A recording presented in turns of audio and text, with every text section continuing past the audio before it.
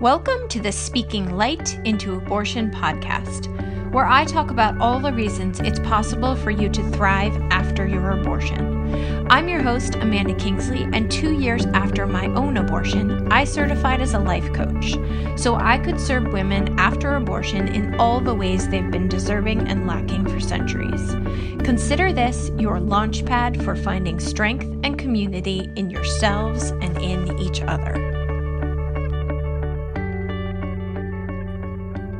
All right, another podcasting week, another amazing guest. Welcome, Anna Verzoni.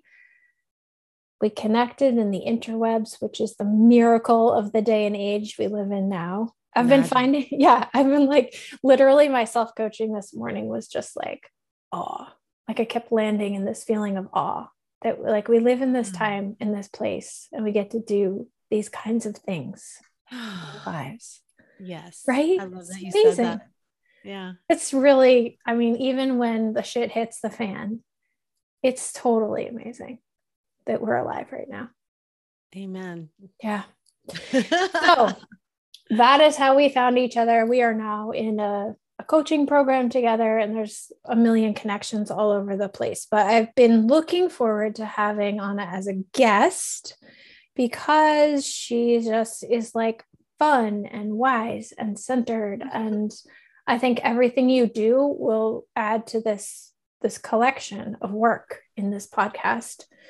But I'm particularly interested in hearing your perspective on, your podcast is called like The Rebel Buddhist, isn't it? Yes, it is. And this just delights me, The Rebel Buddhist. So I do want to talk about how do we have conversations around Buddhism and rebellion and abortion? But first, I want to let you introduce yourself the way that feels right to you for today, for whoever's listening. So we'll start there. Just tell everybody who you are. Yeah. Well, thanks for having me, Amanda. I just want to thank you for doing this work. I think it's so important. I wish I had resources like this when I was a teenager going through a lot of these things that I'm sure a lot of your listeners go through. So I refer to myself as a freedom coach and a soul midwife. My coaching has sort of evolved over the years. Like when I was in my 30s, it was more like, stick it to the man and let's live out of a van and just like, fuck it all. Right. And then in my 40s, I still am there, but we go like deeper layers. So I'm really working with altered states of consciousness with my clients and combining adventure and mindfulness practice with that. Beautiful. Radical mindfulness, as I like to call it. And yeah, I'm the host of the Rebel Buddhist podcast, which I started because I've been practicing Buddhism and meditation now since like 1993. And I feel like in my own practice and what I've witnessed over the years, like people can forget that Buddhism started with a radical rebellious dude that went out of the societal norms and found his own path. And that is really what it's about to me. The spiritual path is really about like finding your own path and learning from those that came before you, just like Siddhartha did, learning from other teachers and then defining his own freedom. And so, in my coaching, that's what I like to help my clients do too, is really defining their own freedom, living this life authentically and with integrity. Yeah. I think for a lot of the audience, abortion is this very intuitive, knowing spiritual decision.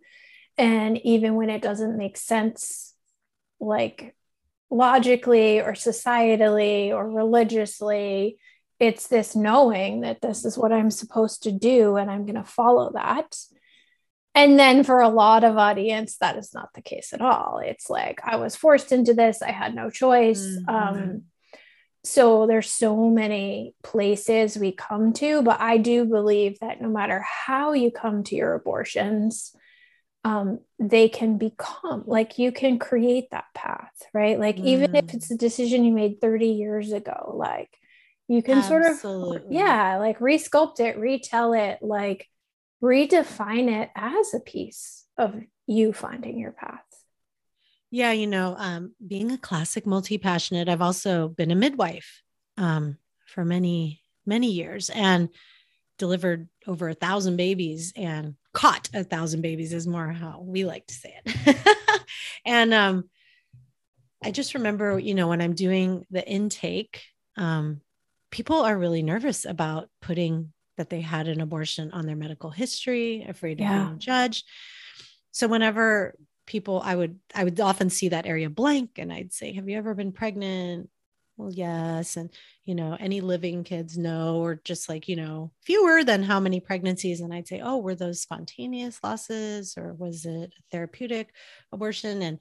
And when they finally would talk about it, I would say like, and what have you done for processing that?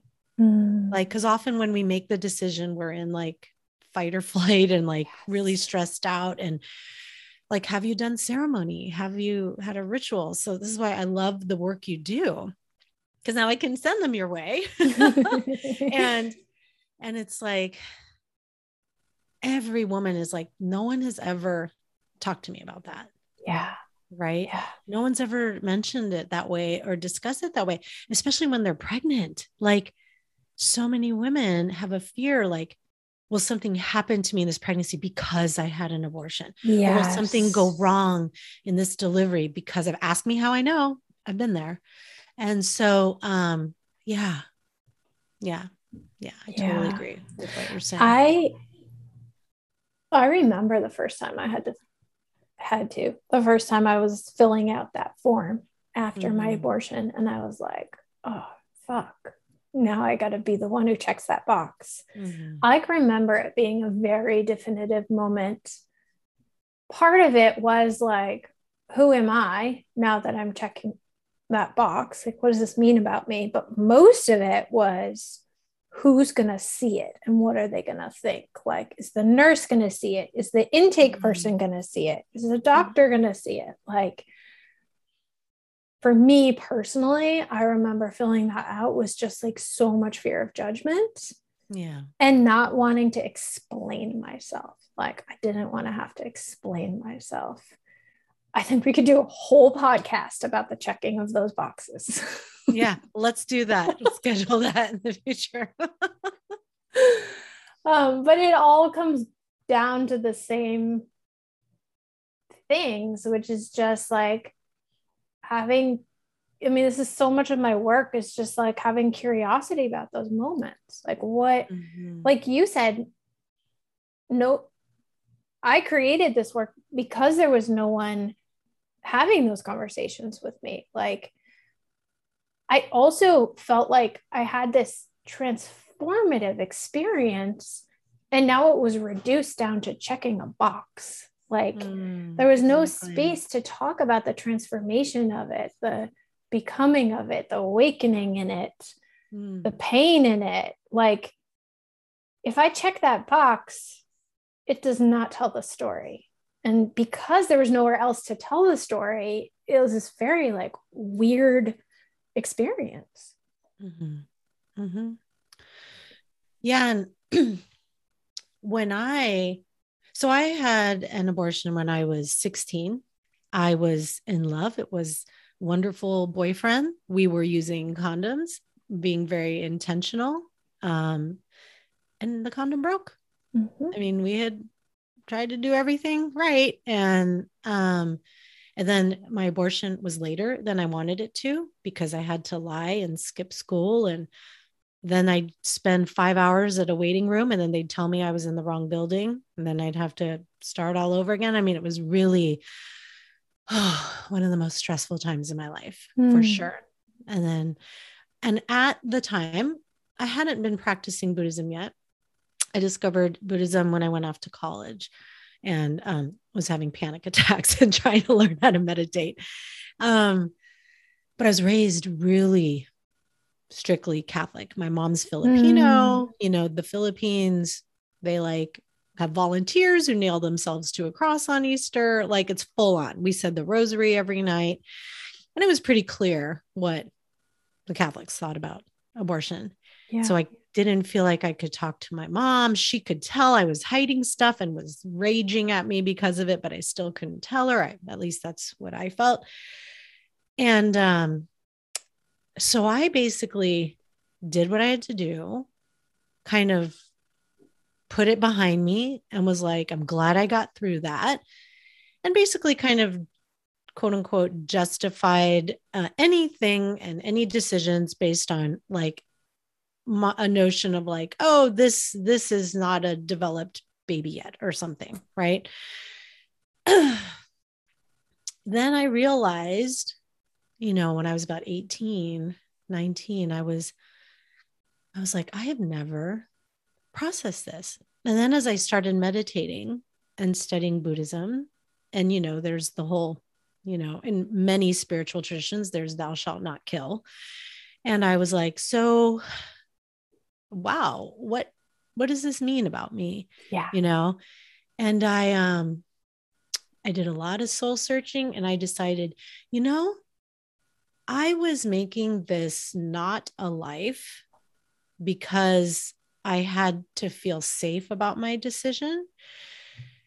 And then something really beautiful and hard and tender happened. And I talked to one of my Buddhist teachers about it. And I just said, yeah, that was a life. Like, and I still have compassion for myself. And I still think I would have made the same decision. And I still grieve. But now I had the space to give it the ceremony and the respect and the time and the energy and the processing that I didn't take the time. So I just want to interject here. This is my experience. I'm not saying, how you should view it, but this is my experience and how it helped me and what my experience was with my Buddhist teachers. Somebody else may have a different experience with a different Buddhist teacher. Yeah. But,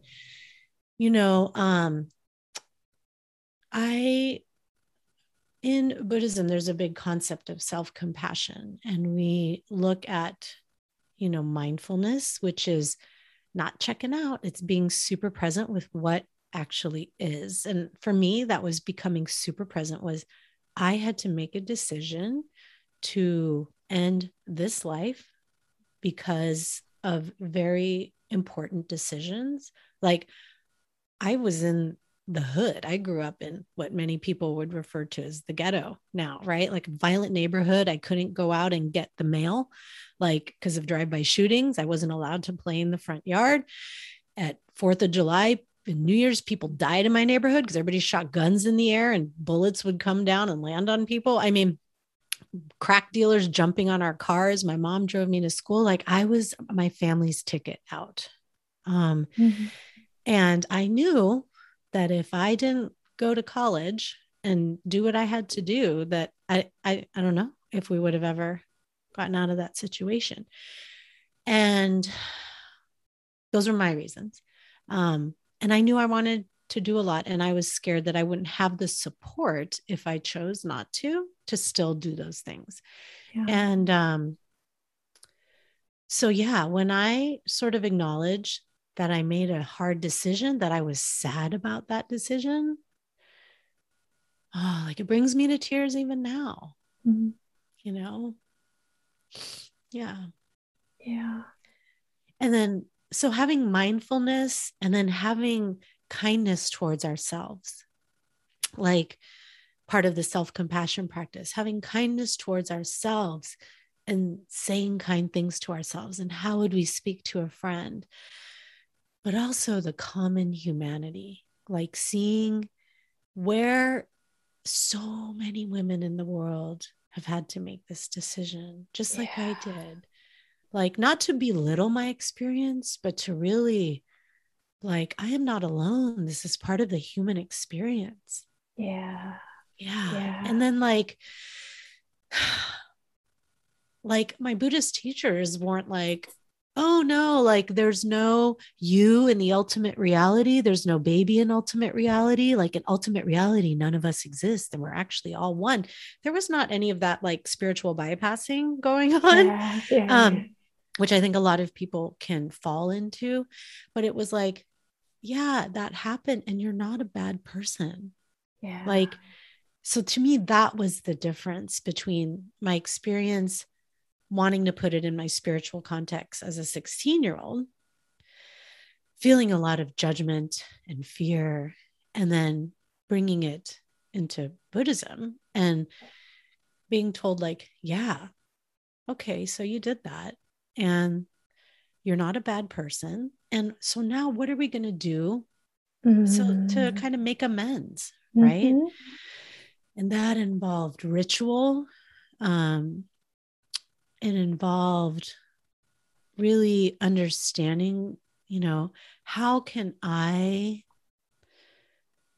prevent myself from having to make that decision again? And then how can I give back to the world in a way that helps other women? And so, as a midwife, and even before that, as a family nurse practitioner, like, let's talk about sex. Let's give people birth control. Let's do all the things that we can so that, and not with make people have pap smears. Remember that? Like, you used to have to get a pap smear to get birth control, even though you were like 15 or something. It was like absurd. Yeah. And just really opening access that way so that women ideally didn't have to make that decision. Right. Yeah. Because I have never met a woman who has made that decision for whom it was painful. And I think there's a misconception that people use it as a form of birth control, or that, oh, it's just no big deal. It's like, it's a big freaking deal. And if it's not, there's usually some mental illness going on from what I've seen. Yeah. I mean, in my work, people who come to me, it's deeply complex and nuanced and many layered, and it is a big deal. That's why they're here. That's why they find me. Yeah. Yeah. And I don't mean big deal like you're traumatized and it's messing you up and all that. I mean big deal in that it's not like you just were like, oh, I'm going to do this and then move on. I mean, it's like more complex than that. Exactly. Yeah. I think I have so many questions for you. Okay. And just so you know, like, this podcast doesn't need answers. So we just have discussions. We might not get to like clarity around anything. Cause that's good. Cause I'm so unclear. That's sort of my life motto, is that we're all about exploring, but it's not like we're going to get to an answer. It's not. And the answer is going to be different for every listener. Absolutely. But I do think it's interesting, this idea of, like, ideally we want to get to the place where we don't have to make these decisions. But in both of our cases, like, what more could we have done? I mean, we were using birth control and it didn't work. So like everything, there was no ideal. Like, we couldn't have made it more ideal. Like, nope. Could I have used 7 forms of birth control? Okay, maybe. But like, is the way to ideally not get in a car accident to not drive? Right? Like, yes. So yes. Exactly. It's like kind of like a messy thing to even look at. Like, yes, I do agree that there's so much work we can do around preventing unplanned pregnancies, but at the same time, like, they're just going to happen. Like, we're never going to get to the point where we don't need abortion. Like, there is no ideal absolutely formula to avoid this. No. And that's more just from like where I arrived at that age. Like, what can I do? Yeah. Right. Like, and so for me, that felt like, okay, well, this is my area of expertise. Like, this is where I can make a difference. And I think in the bigger picture, exactly. I think that that's how my teachers saw me, like, and this is going to happen. Yeah. Like they say, like, we see, like, you try it and like, it still happened. And like, so then what are we going to do with that? What story are we now going to create from that? Right? Like, how does that shape you going forward? When we let it, when we stop making it that thing I did and check the box to like, and how does it form my story? Now, this may be a little radical, but I tell my daughter that she has a brother. And I have one kid.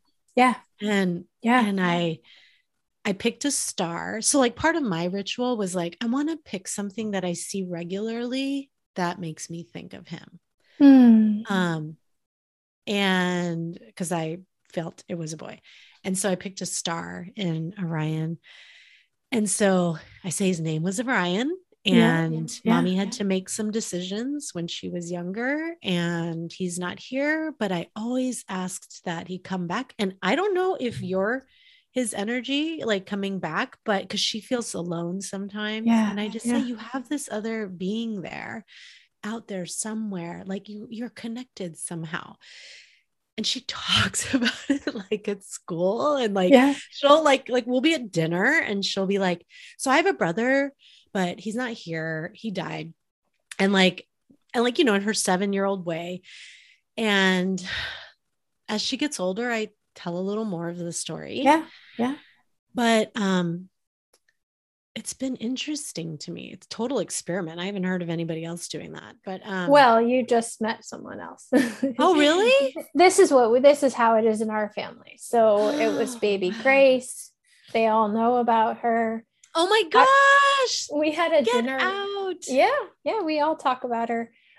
We had a dinner once where it was a holiday. It was some kind of holiday dinner. And my middle child, who's turning 15 next week, said, this was a couple of years ago. She said, I feel like someone's missing. And I was like, she is missing, but she's here. Like we just talk about it.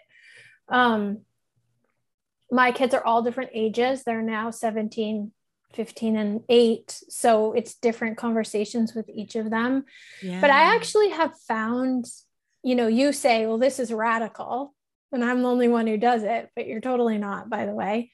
And oh my gosh, I love hearing that. Warms my heart so much. Yeah. Actually, I find in my work with clients, the people who, and I hesitate to say it because what do I know? But what I have observed is the people who have the most transformational experiences have some kind of spiritual connection to the pregnancy, whether they've named it or they connect with it, or they feel like it is a part of their family. I do feel like the greatest transformation and the most empowerment comes when people make some kind of spiritual connection. Now, I tell my audience all the time, I tell my clients all the time, actually, I have a segment every Sunday called Dear Babies. And I have a note like to the babies from us. And one of my clients messaged me this week and she's like, where's Dear Babies? Like there was no Dear Babies. I was like, I know, I thought about it, but like nothing came. And I said to her, like, maybe Grace was taking the day off. I don't know. Maybe she was on another mission. So all of my audience knows that the spirit of that pregnancy is this work. The spirit of that pregnancy is in my family, has a name, I don't know that it was a she, but in my mind, she is Grace. So there you go. You are so not alone. Yeah. Like when I talk to people in my own circle and tell them this, they're kind of like, and then no words come out. Yeah. So it's so great to me to hear that you do that and that you know others. And this is fabulous. I think it's so important. And it's that common humanity element too, right? Of the self-compassion practice in Buddhism that I think about as well. It's like, acknowledging that and sharing that with other women. Yeah. I think there's something very special that can happen when we make those connections. I also think there's nothing wrong with being like, it was a ball of tissue and totally, I got it out of my body. We all just do what we need to do, what feels right to us. I probably see the most transformation in spiritual connections because it's my story. And so people gravitate to me who have that desire. Right. There's a whole group of people who don't resonate with this at all and already stopped listening to the podcast. And that's okay. There's nothing wrong with not calling it a baby, not calling it a spirit. calling it for what it is, which is just tissue that can or cannot become human life. Yeah, we and I get echo to that. Yeah. I Yeah. echo that because that's when my transformation began. Yeah. Like, I mean, you and I both have had our certain different trainings and whatnot. And, even in different spiritual traditions and especially in Buddhism, like what is true? What is like, we decide what's true. We decide what to believe and ultimately, and then, what served me best when I was 16? Tissue. And that was true. Yes, exactly. It was true. It was my belief and it served me well. And then later, okay, that doesn't seem to be serving me any longer. What is true? Yes. And now what is true for me? This. And now I'm ready to open to this. And what is available for me here? And how does this serve me best? And it does, and it has ever since. And so, absolutely. Yeah. And nothing has gone wrong when truth evolves, when truth. Absolutely. It doesn't mean that the other thing was not true. Exactly. Exactly. Okay. That leads me to one of the other questions I had for you, which is sort of just like a question that probably doesn't have an answer is how do we define kill? Like, because, you said most spiritual traditions, religious traditions have this element of thou shalt not kill. What is kill? And had you chosen to keep that baby when you knew it wasn't in the best interest of your future or your family's future, wouldn't you have also been killing that version of yourself, that dream you had, that possibility? Like, how in your rebel Buddhist world, do we talk about what killing is? I think, in the Buddhist context, I can choose to kill my own dreams and things, but I don't, quote unquote, ideally, I'm not making that decision of existence for other beings. Right. And so that's where I think the definition comes from in that sense. It's like if you look at Buddhist, okay, we don't want to kill the spider. Let's just put the spider outside because that spider, just like you, wants to live. It is biologically driven to live. It has a desire to live. It runs from you if you try to catch it. Like, it gets scared. Like, all of these things, right?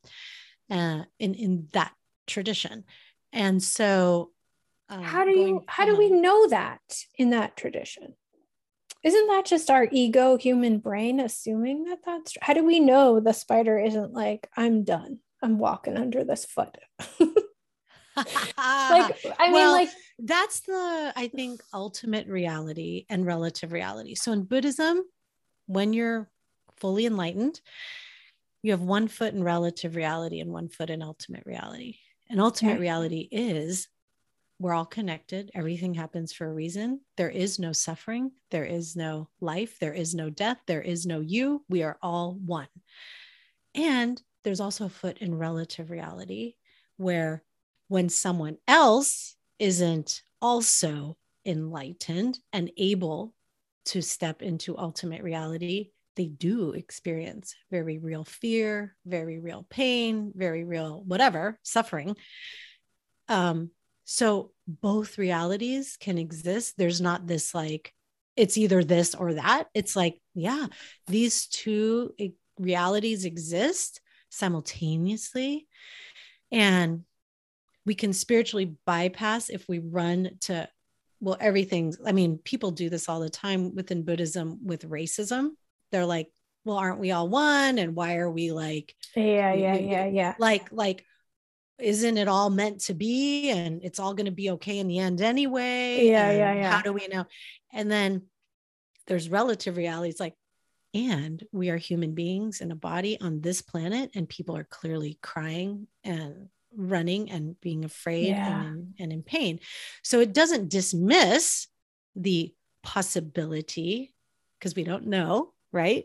As you said, it doesn't dismiss the possibility, but there's also just, and based on what I'm seeing, this animal isn't that stoked on that idea, right?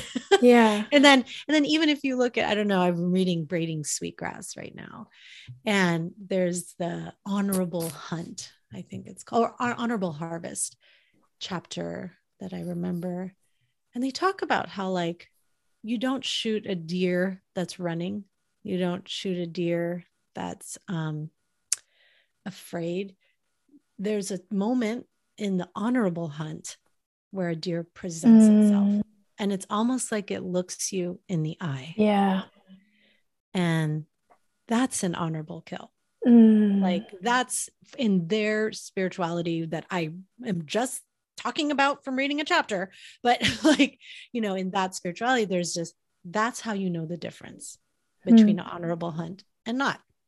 And so we don't know, but and I think there's a lot of loaded energy behind the word kill, right? And you know, one of my big interests in Buddhism is also just confronting our own mortality and our own death, and what does it mean for me to be attached to life or not, and living or not, and how does that fit into the bigger context? So I think there's a lot of rich discussion there for sure. But I know you said there's no answer, so maybe that sort of clarifies. Yeah, I don't know. And maybe my question about how do we not know the spider is running under our foot,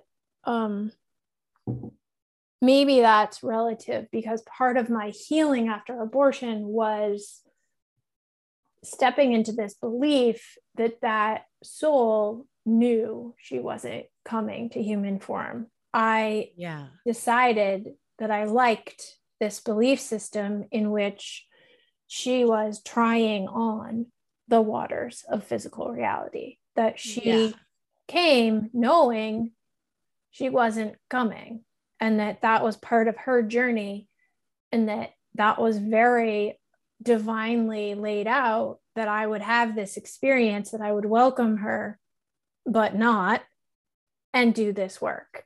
So no, I will go ahead. Whether that's true or not, we'll never know.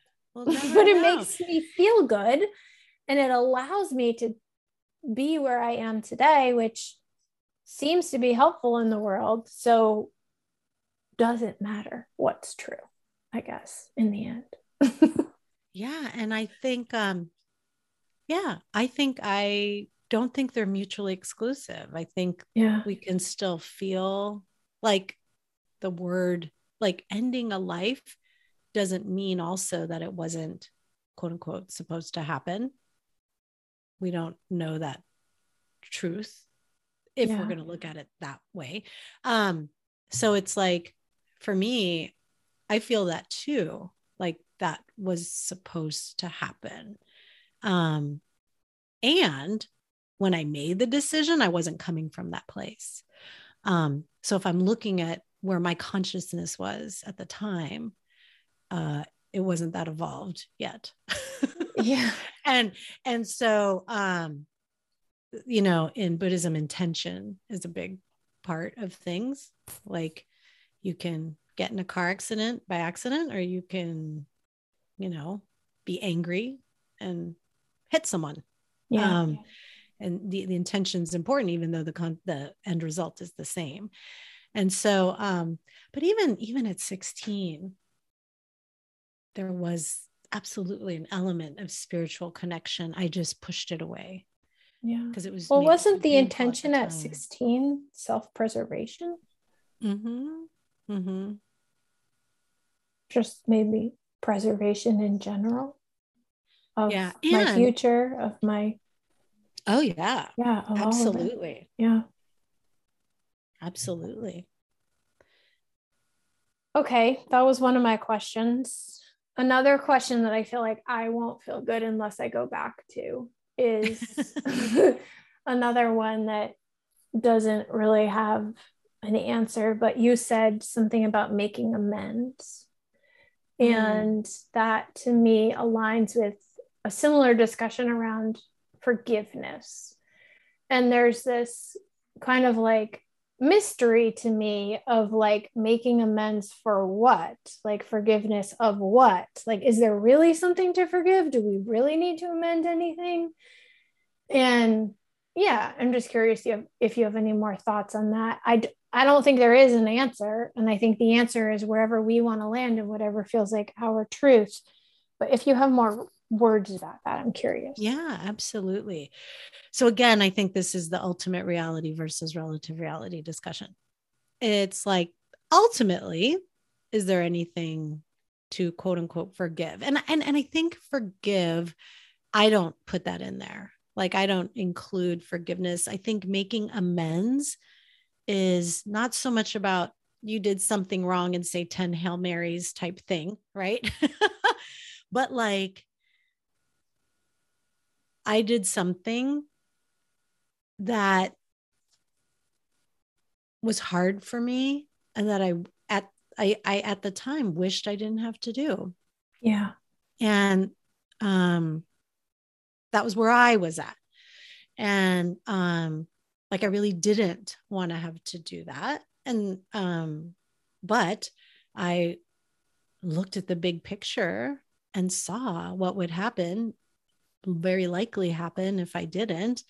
And I wanted to take care of my family that were there and that had given me so much. And I was the only child. It was all up to me. And I had this future that they had worked so hard for me to have.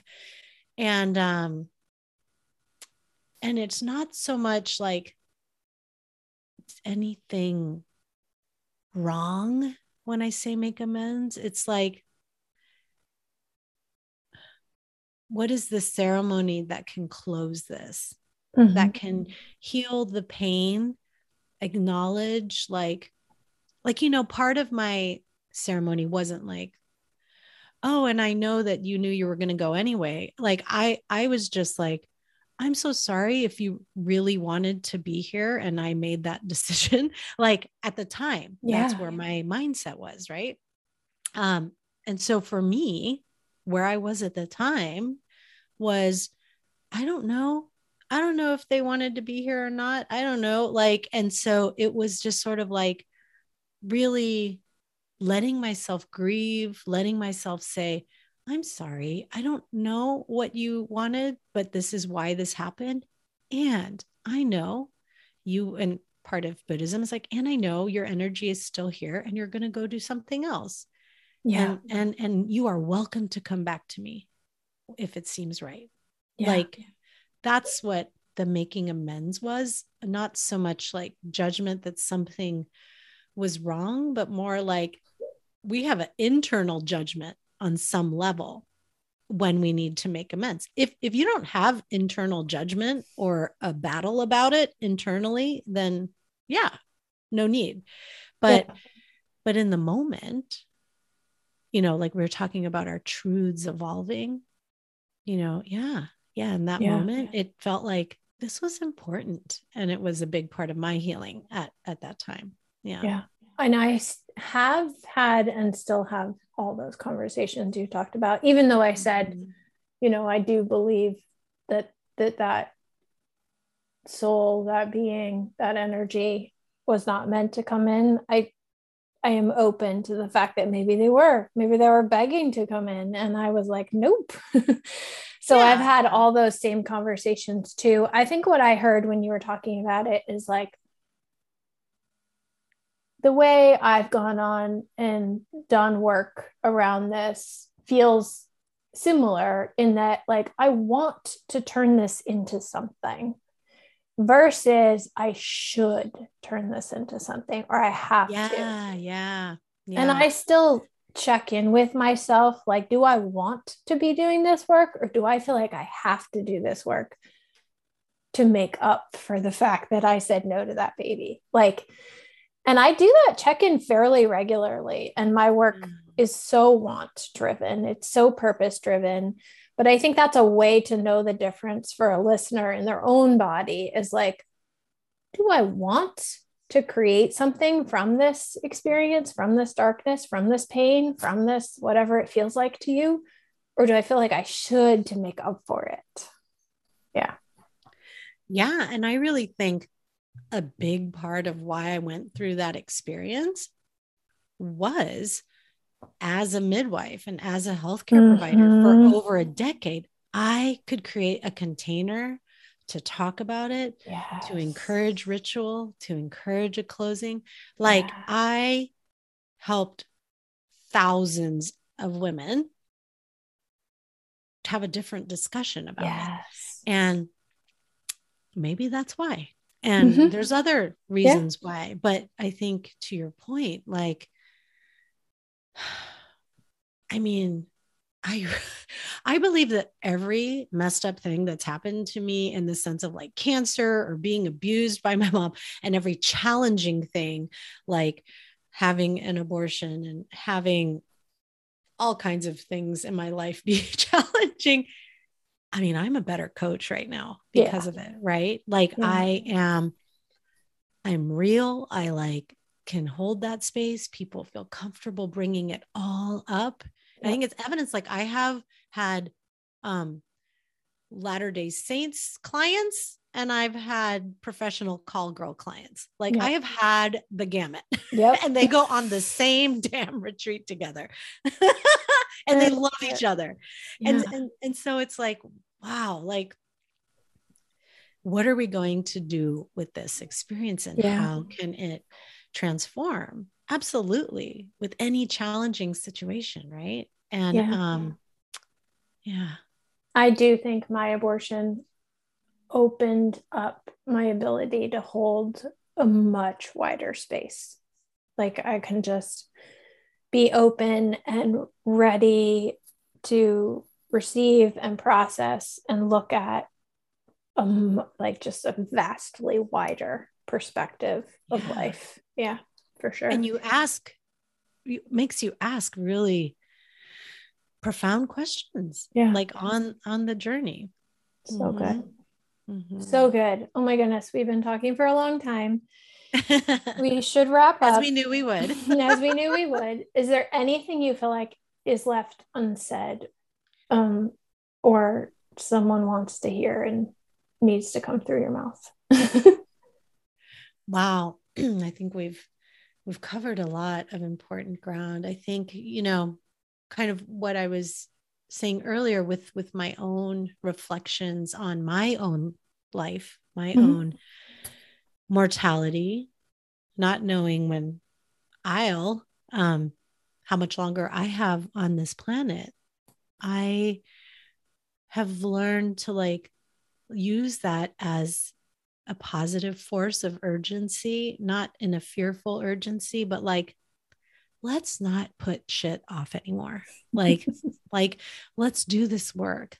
Like in the context of the space that you're holding, it's like, now's the time to do this work so that like when we do die, there's no regrets. Like, oh, I wish I had done this. I wish I had done that. Like, and again, I just want to emphasize, not from a scary place, but from a like really beautiful appreciation of our impermanence, of the temporariness of this life and the awe. I love how you opened this episode with awe. It's like, I look out and it's like, oh my gosh, like I can feel the snow on my face, or I can like touch my daughter and feel the warmth on her skin, and just like this awe of being alive. And like, let's heal this now. So good. Well, I can't believe you said the word urgency, because I had two sort of like, I was self-coaching this morning and I came to this place of awe. And then I was being coached this morning and I had this really beautiful aha moment around urgency. Because I think she asked me like, how would you know it's enough? And I came to this place where I was like, how am I going to know what amount of content I put out in the world or difference I make is enough? And I thought the word urgency came up, and I thought, if it comes to me with clarity and urgency, and not in like a scary way, just like you're saying, If it comes to me with clarity and urgency, and I follow that intuition and do it or say it or create it, it's enough. That's it. I'm going to use this urgency guide from now on. And I know that feeling like a million times over. Like when it's important and it needs to be done, it feels urgent in this very wholesome way, not in this like icky have to way. It's like beautiful urgency. Yeah. Cool. I love that that's where we landed. Yeah. Oh, I have to say one more thing. Yeah. Because of course you inspired me. Like from the rebel Buddhist kind of aspect, I just wanted to reiterate, because you said this so well, but it is that we all have our own path, and there is like no judgment. And it is like you do the work and you listen to teachers and you decide what works for you and what doesn't, and you find your own path. Yeah. Like that really is what it is. So that's what it is. Yeah. So good. Total magic. For people who listened and want to find and access more of you, what's the best place to do that? Yeah. Well, my website is Anna Verzone, ANAVERZONE.com, but easier to spell. You could go to rebelbuddhist.com and that'll send you to a place where you can download some awesome resources and whatnot. So either of those is good. AnnaVerzone.com or rebelbuddhist.com, or the podcast, of course. Yeah. Yay. And we'll link up to all those, but for the people who like to run. Thank you so much. I'm so honored and delighted to just add this to the bank of resources for people. I know it's going to be amazing. Thank you. It's great to have this conversation. All right. Until next week.